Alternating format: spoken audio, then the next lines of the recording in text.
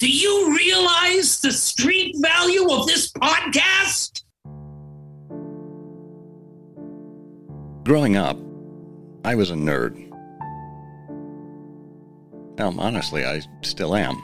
But it was more acute then. I had braces and glasses. I liked Sherlock Holmes. I played the accordion, for God's sake.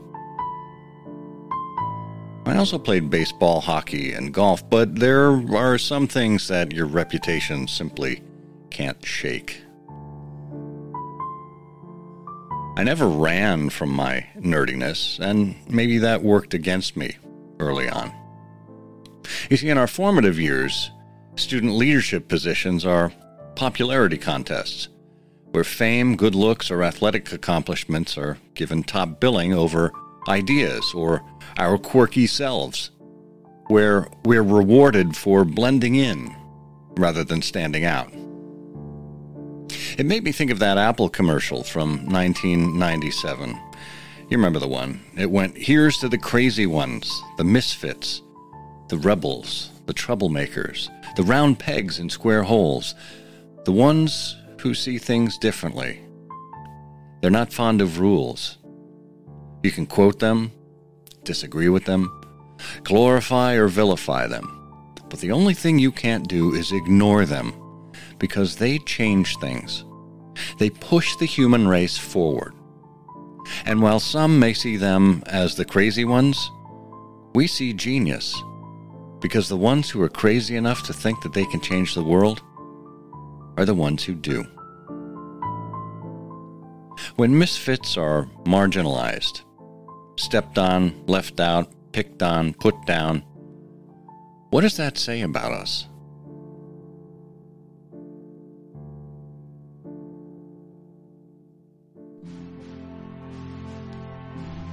Have you ever admired a leader and wondered just what it is that makes her who she is? How he came to embrace the things that advanced him? Welcome to Timeless Leadership, where we look at the principles that define success. This is a show for leaders at all stages of their careers who aspire to understand what it truly means to be a leader. And who is a leader? Dolly Parton said, "If your actions inspire others to dream more, learn more, do more, and become more, you are a leader."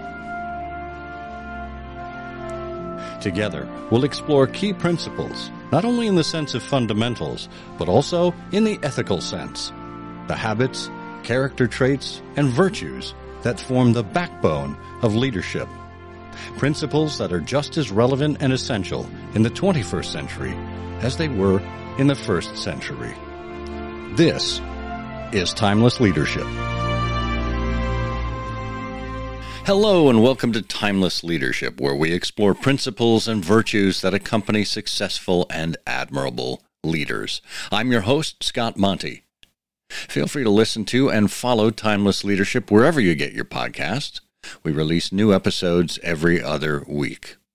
On the alternate weeks, you can listen to Story Time, a 5-minute show featuring familiar names and events, but told from a much different perspective. It's an exercise in storytelling, which is an essential skill for every leader. And you can find that on Timeless and Timely through the link in our show notes. Take some time to poke around there and subscribe to the newsletter while you're at it. It captures my thoughts on human nature and leadership in our ever-changing world, and it provides you some of the topics that I use in my speeches and executive coaching services. If I can help you or your team, feel free to reach out at timeless@scottmonty.com. And one last thing, could you do us a favor as you listen? Please share this episode with people that you care about, because your recommendation is really the highest praise that I could ask for. In this very nerdy episode, I geek out with the king of the nerds and consider leadership from an unlikely angle. Maybe you know him as Miles Dalby, Charles Damara, Herbert Viola, Metatron, Principal Foster. More likely than not, you know him as Booger from Revenge of the Nerds. The actor Curtis Armstrong is known for his many roles in film and television, where he often plays a nerd or a misfit, and convincingly so. An early mentor counseled him, "Know your limits. You'll never play Lear." And being the realistic sort, Armstrong embraced that advice. His journey has taken him from a childhood in Detroit to the stage in New York, to screens in Hollywood, and most recently to voiceover work on microphones everywhere. But to know Curtis Armstrong is to understand that each of us is more than what the world sees or hears on the surface. Curtis is complex and kind, funny and fascinating, humble and human. He's also an author, a producer, an authority on Harry Nilsson, the Beatles, P.G. Wodehouse, Washington Irving, and Sherlock Holmes. He's a husband and father, and a world-class friend. In his book, Revenge of the Nerd, Armstrong writes, "In Hollywood, history is written by the supporting players." And he's written a memoir and lived a life worth exploring and causing us to consider leadership lessons from nerds. Curtis Armstrong, welcome to Timeless Leadership. Thank you very much, Scott. Pleasure. I can't tell you what a thrill this is, because we don't get to talk all that often. And, we actually both met for the first time. I think it was about 20 years ago. And I was like a giddy little fan, because I had grown up with you in some ways. My adolescence had been spent watching a lot of your films. And I approached you with kind of a fan mentality, but I think what's happened over the years is it's grown into a true friendship, and it's one that I appreciate. Well, it's amazing, because the first time that we met, as I recall, was at the Baker Street Irregulars in New York at the Players, or the National Arts Club. And it's hard for me to believe that was 20 years ago, but I think you are right. It was a shock to me that you came up to me, because I assumed that people who were having no exposure to the Baker Street Irregular except through legend, basically, I assumed no one at the Baker Street Irregulars would know who I was. I thought that everybody at BSI would be thinking in this sort of living in this rarefied area of Sherlockian books and writing and that kind of thing, and that they wouldn't have time for nerds. And the fact that not just you, but other people who were there thought, "Oh, it's him, it's that guy," and I'm going, "Oh, I was so flustered by it," and it was great then to realize that I was accepted. Well, I mean, in spite of my film career. Yeah, well, absolutely. I mean, and if anything, it was an example of nerd culture, of a gathering. It's a social network, as it were. Of course it is. Yeah. So let's go back a few years and tell us about when it is that you first realized that you were a nerd. Well, I didn't realize I was a nerd at the time, because I was always a nerd and always aware that I had nerd tendencies and tastes, but I never referred to them as nerds. This predates the definition. So nerds, we had our own, derogatory names for people like me. And I won't even mention them now, because we like to not necessarily think about that. And nerd has acquired a kind of gentle, accepting, all-encompassing quality to it, to the description, which is much better than the old ones used to be. But the passionate love of books, of music, that sort of thing was with me very early on. And I was always happier in a book than I was in the real world. And sometimes that's still true. But of course, everybody knows in those days, pre-social media, it was a question of finding other people like you. And you didn't have names for yourself like nerds. You just knew that you loved, monster movies or, chess or whatever, the Beatles, whatever it was that you were really into, to name three that I was into. You did that with friends of yours, like you were in the basement or in the garage or in the attic or, somewhere where you would later on you would be playing Dungeons and Dragons in the same way. So that was I was aware that I was not the same as a lot of boys, especially my age. But I didn't really have a word for it. I just knew that it was the way I was.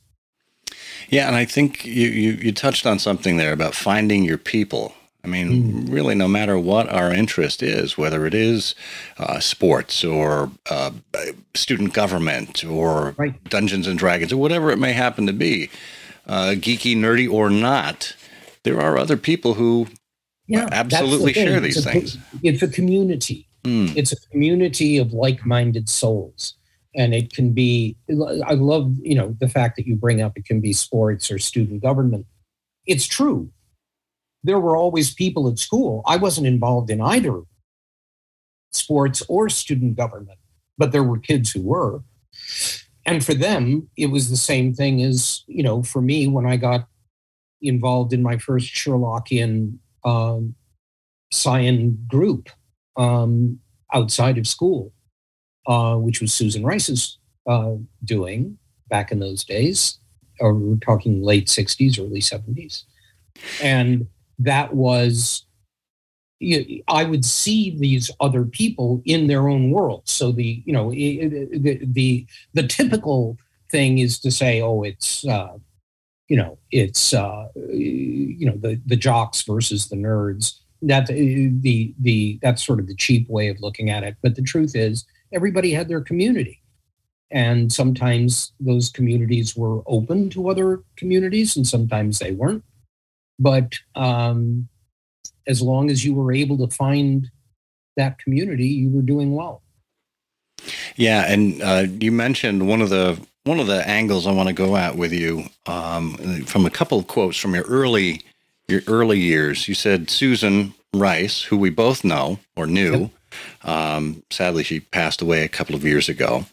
Yeah. You said Susan was my first and in many ways most important nerd mentor. What did you mean by that? I found out about Susan I started subscribing to the Baker Street Journal. And in the back of the Baker Street Journal was the section about the Scion societies, what was going on with the Scion societies.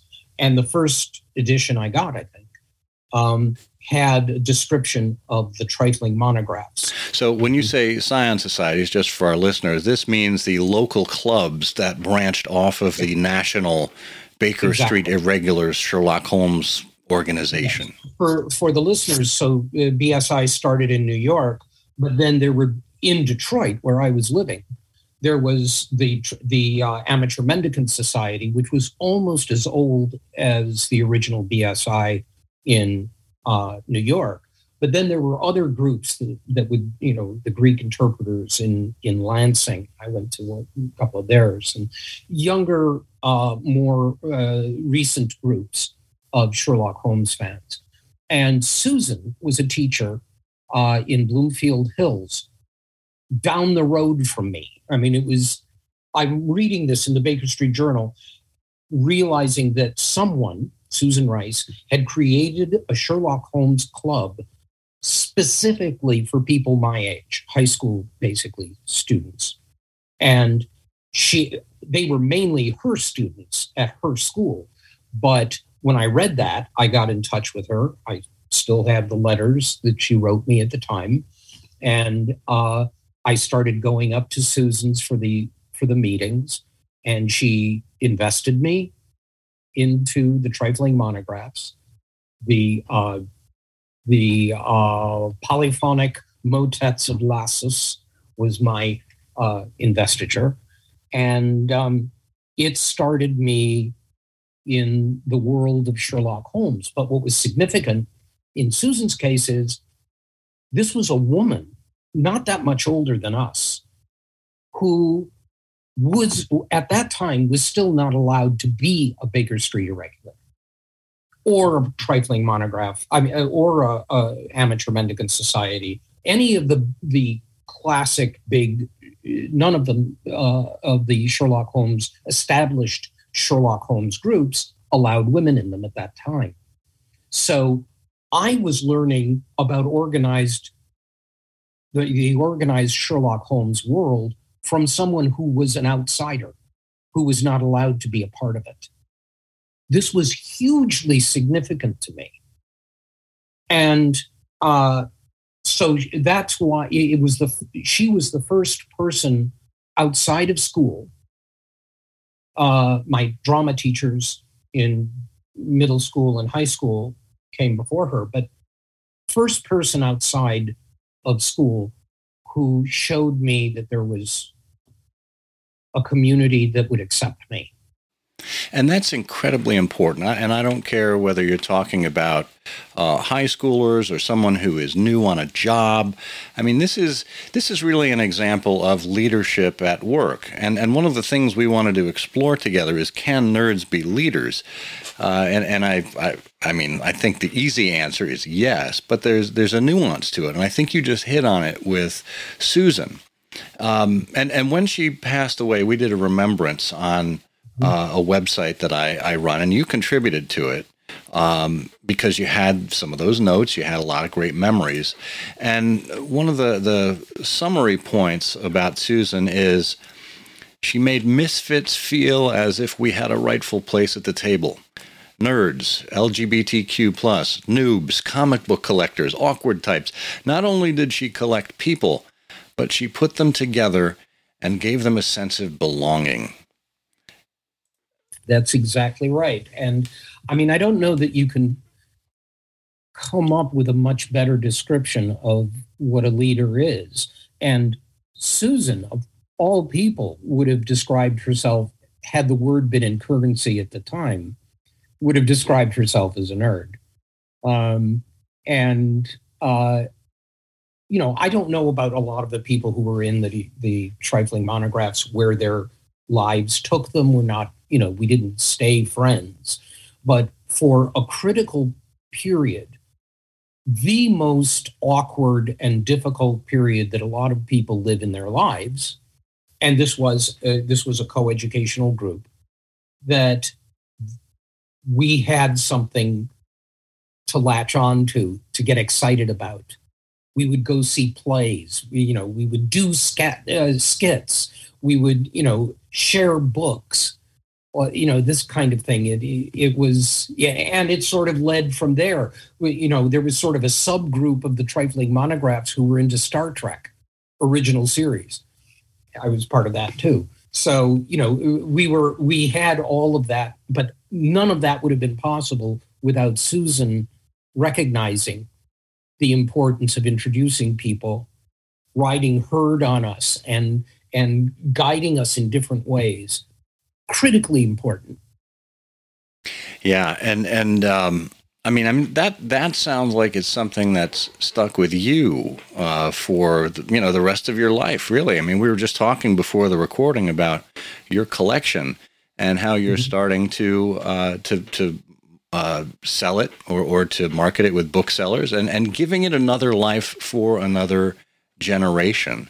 And I think what I've seen of you and your interactions where we intersect is how great of an interest you take in the next generation coming up.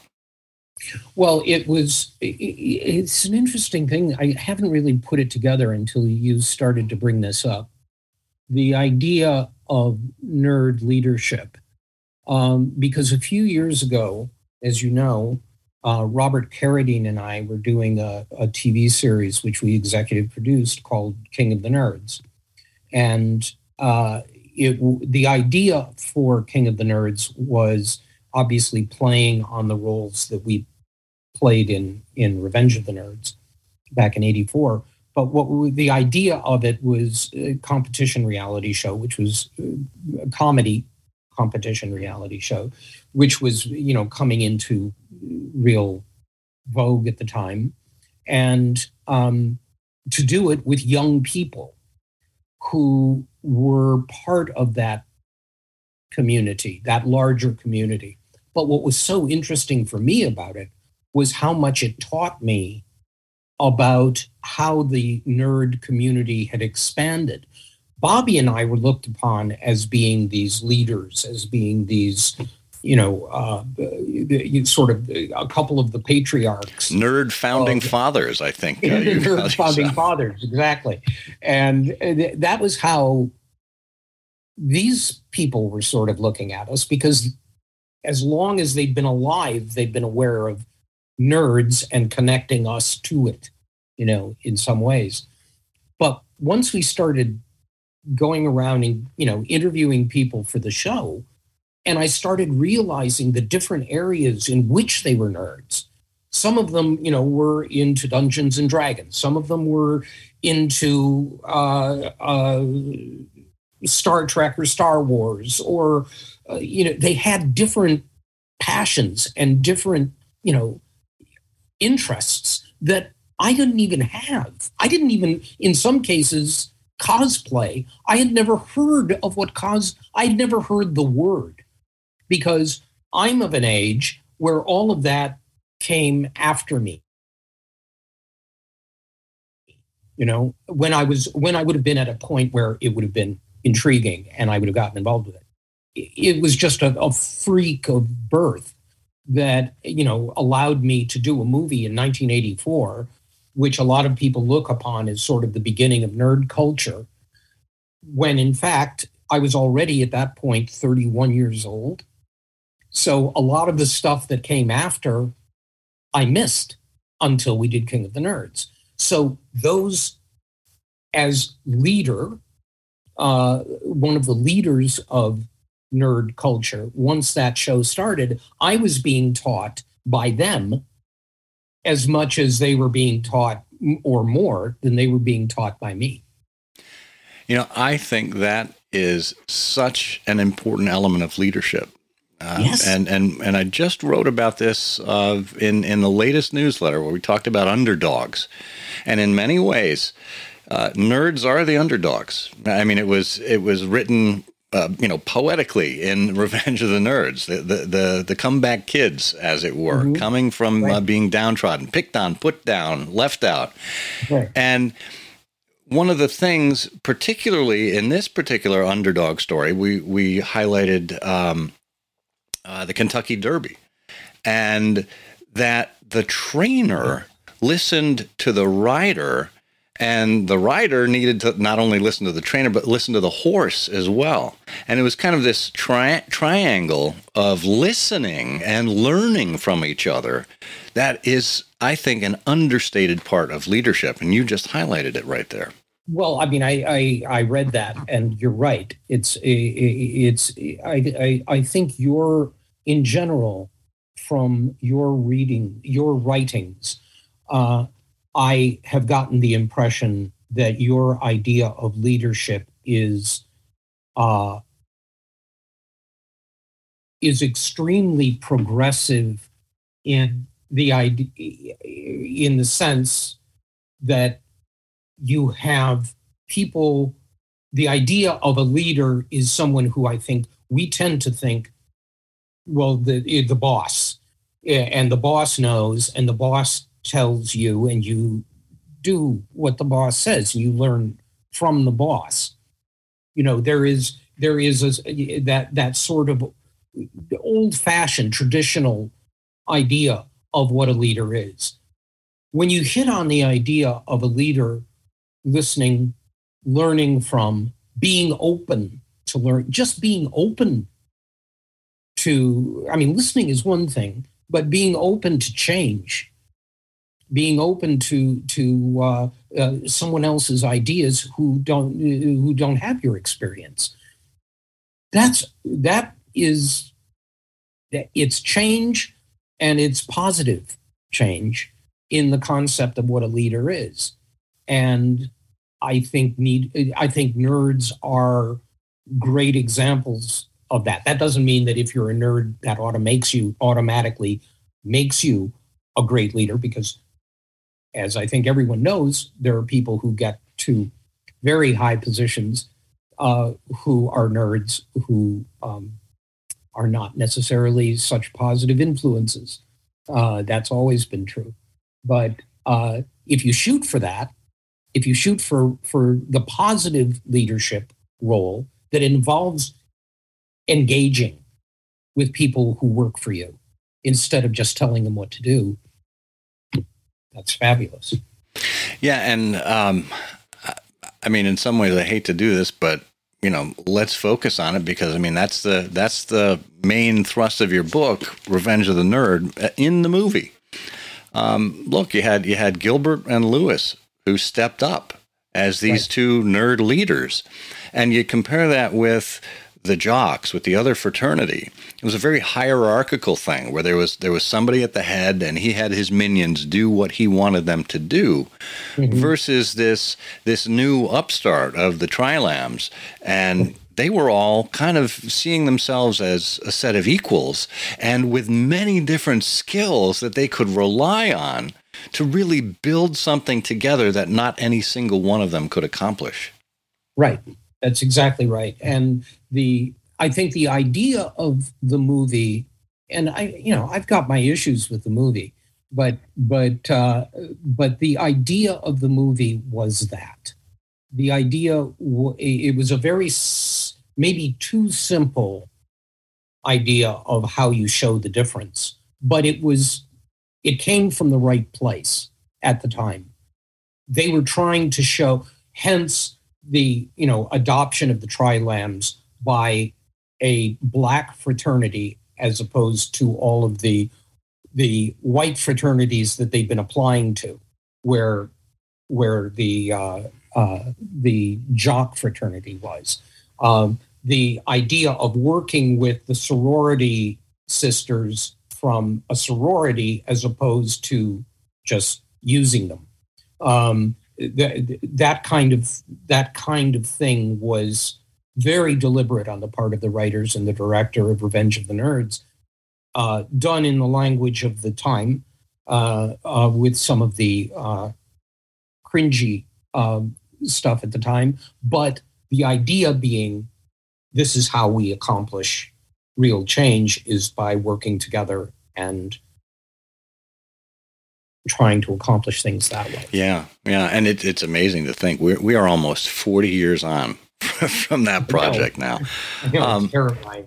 Talk a little bit about what the environment was like, and maybe the mixing and mingling of the cast and crew behind the scenes of that film.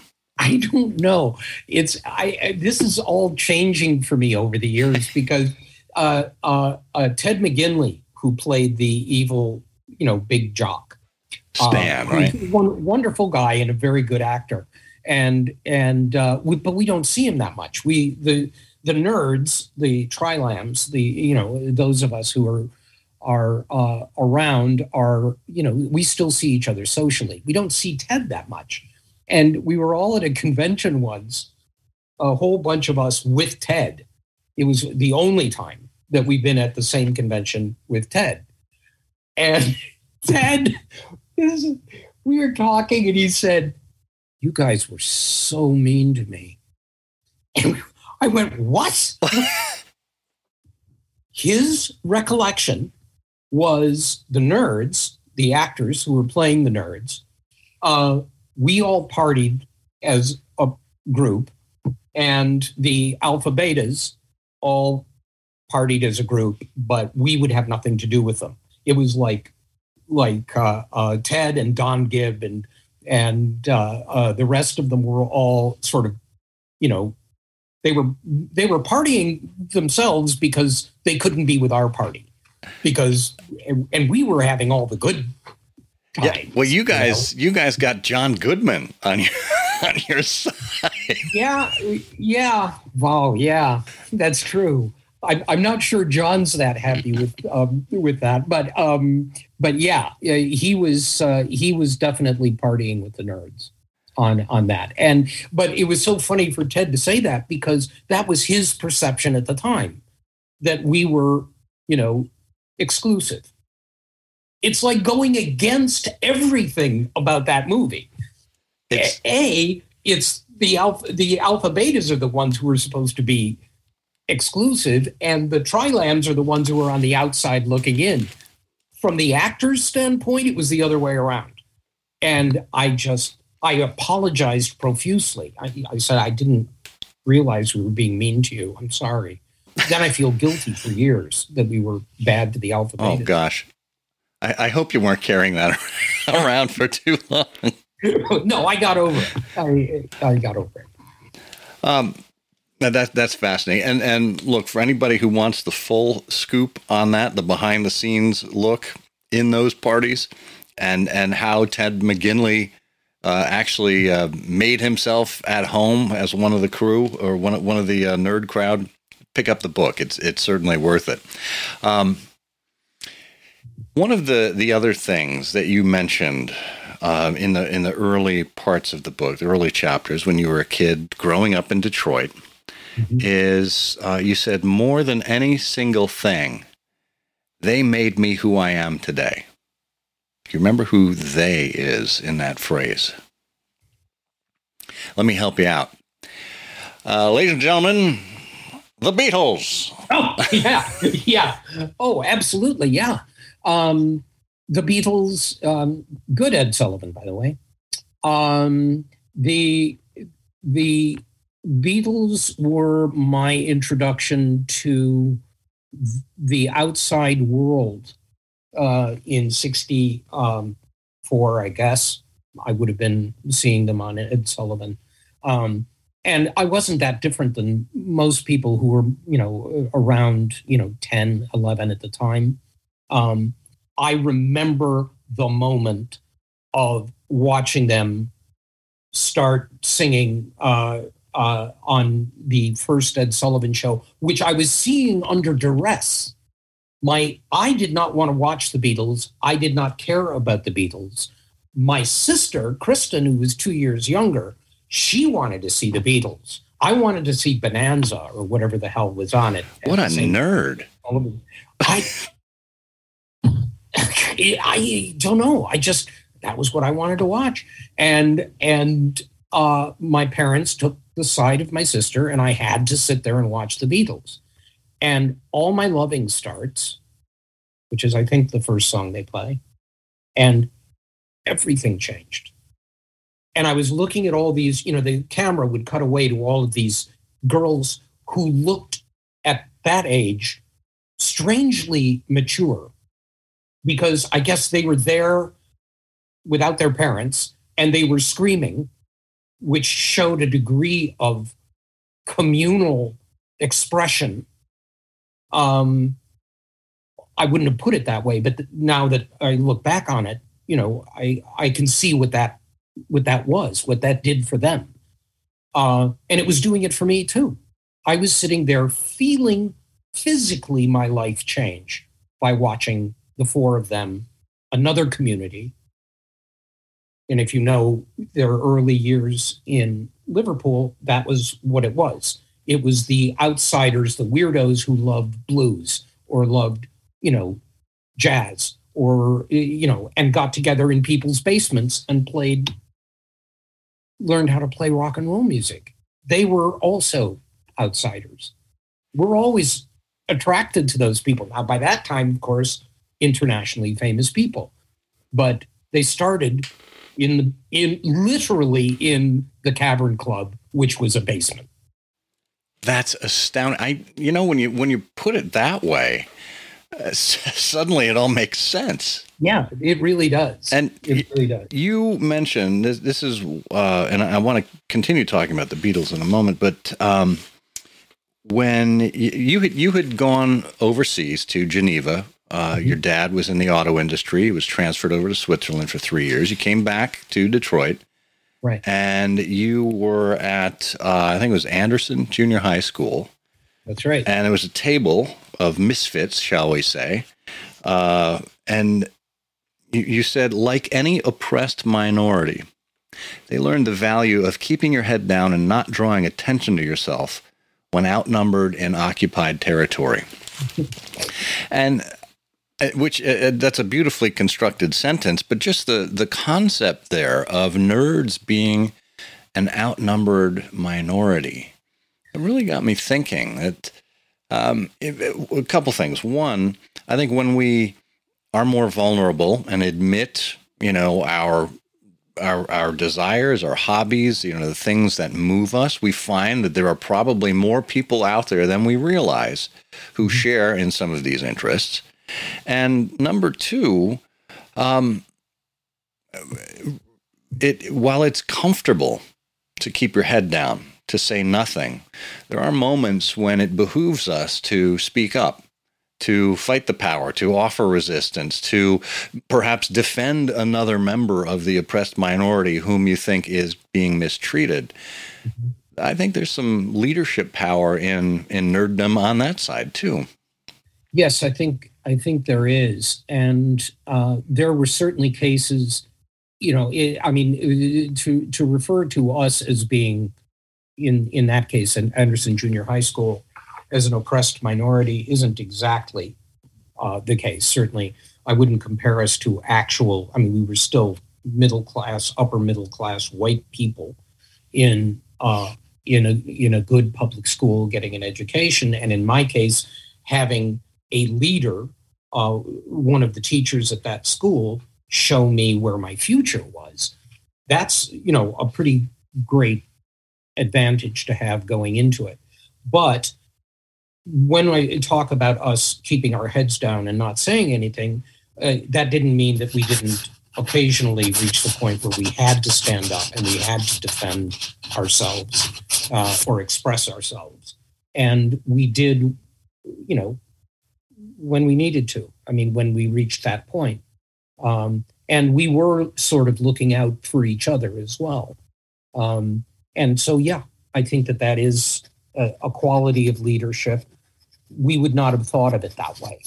It's easier to think of it that way in retrospect. Did you ever, in a moment like that, when somebody does speak up, when it's a vulnerable moment, did you ever see, it would probably almost be like that final monologue in Revenge of the Nerds where everybody comes out of the stands and joins Gilbert in the center.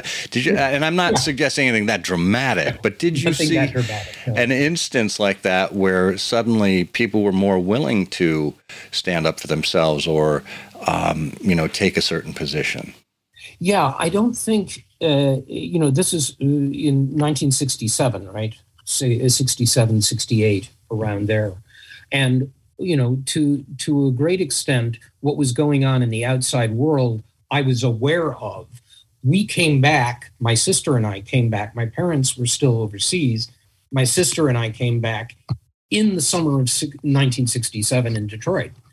You got an indication of what was going on, a shock with the uprising in Detroit that summer, and realizing that this was, we were staying in West Detroit at the time, and we had gone from Geneva, Switzerland, to seeing a city that we sort of knew in utter transition, and as children didn't know even how to grasp the extent of the damage that had been done to lead to this point.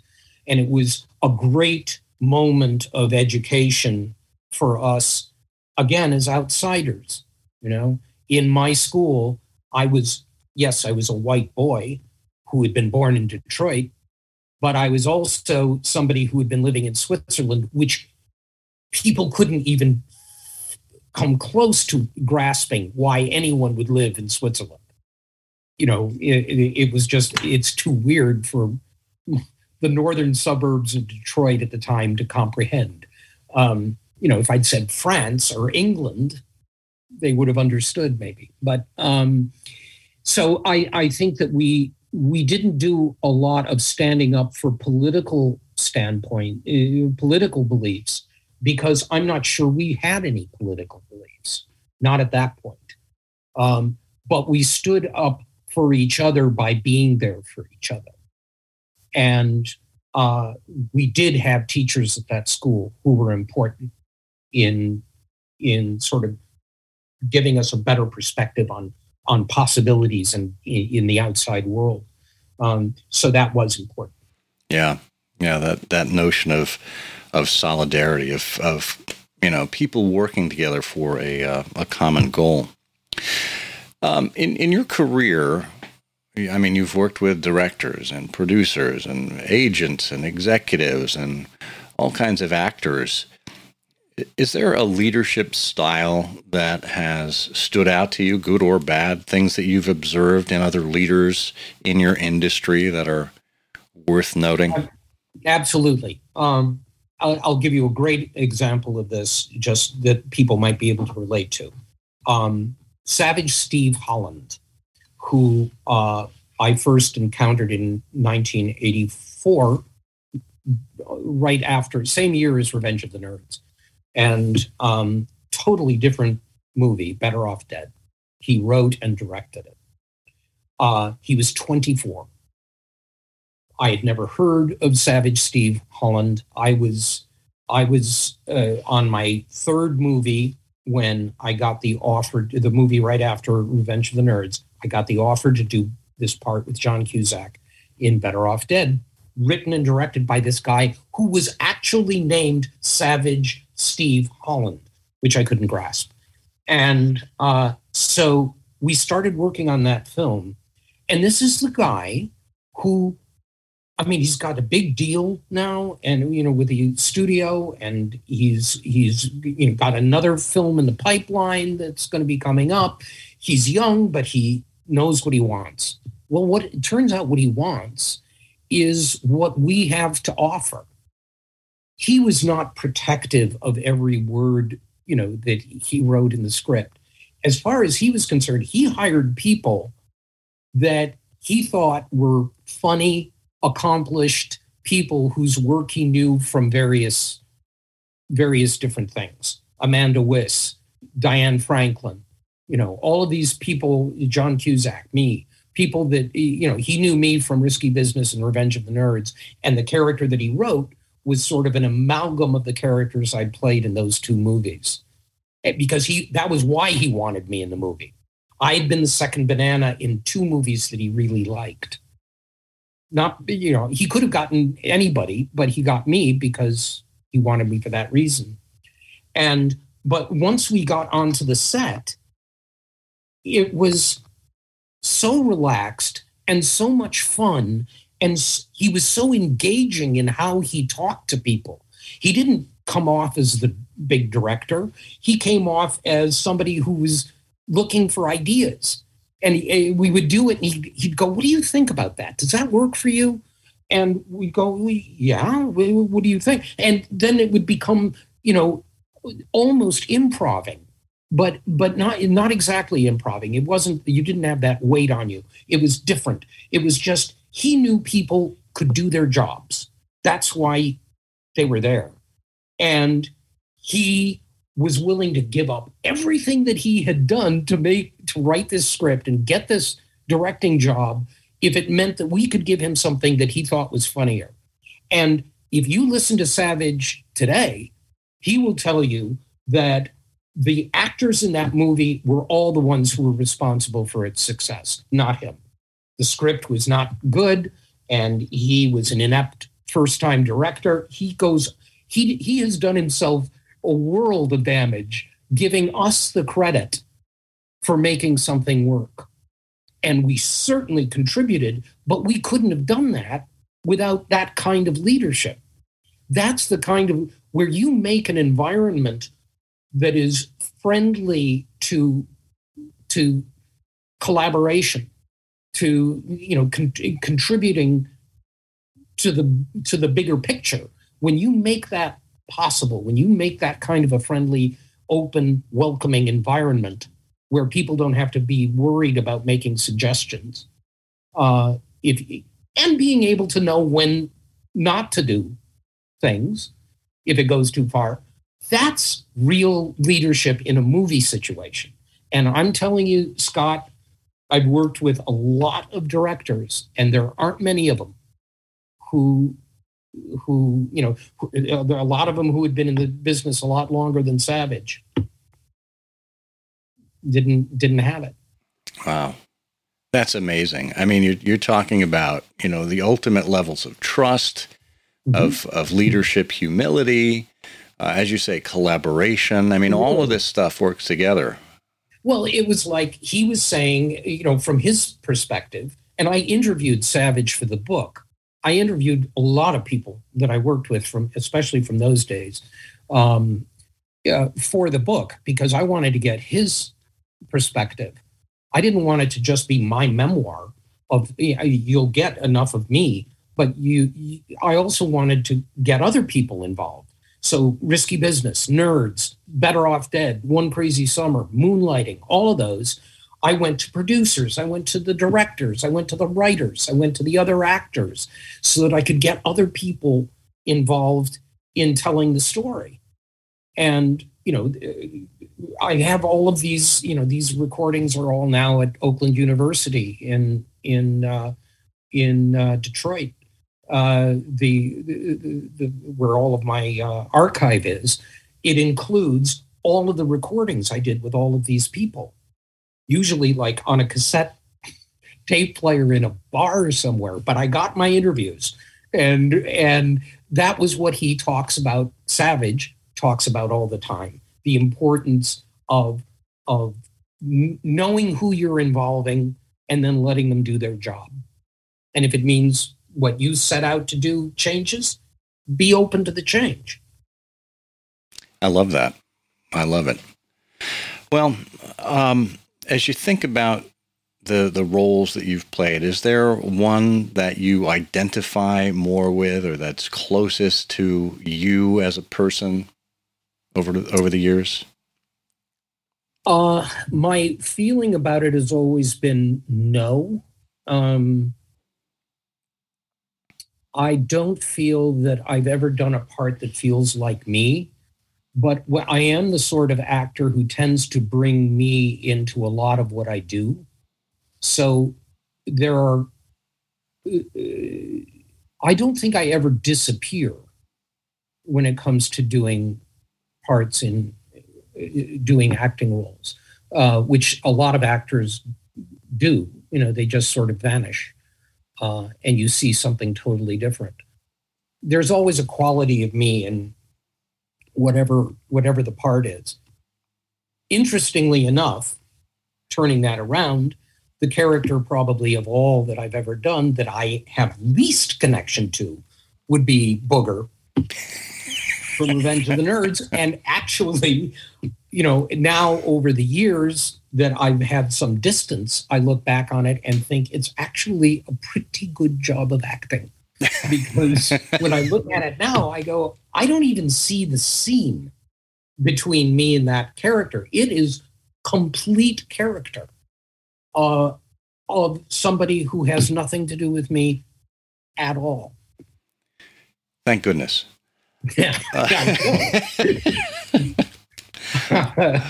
I wondered if you would read us a little bit of an excerpt from the book, the section. I think it's the last chapter, called After Nerd. All of these hobbies, pastimes, or avocations, we call them passions or obsessions now, were tolerated by others as long as they remained the province of childhood, as long as they were things we grew out of. These days, one of the ways we identify as nerds is by accepting a higher truth, that we don't have to grow out of these things as we grow older. It may be Nancy Drew or Sherlock Holmes, Batman or Pokemon, The Twilight Zone or the Twilight movies. When we bring them along with us on our path, it only enhances the journey. One of the true signs of maturity is realizing that not gracefully surrendering the things of youth actually make us better grown-ups. If more people embraced their inner nerd, the better off everyone would be. Well, and we are the better off for embracing you being with us for these past moments. Curtis Armstrong, author of Revenge of the Nerd, or The Singular Adventures of the Man Who Would Be Booger, actor, Sherlockian, Woodhouseian, and my friend. Thank you for being with us. Thank you so much, Scott. It was really fun. There's a little nerd in each of us. When we embrace that and find others that share our nerdiness, we become part of a community. And every community needs leaders. Thank you for joining us and for being an advocate for timeless and principled leadership, whenever and wherever you find it. I'm Scott Monty. Until next time, may you dream more, learn more, do more, and become more. For you are a leader.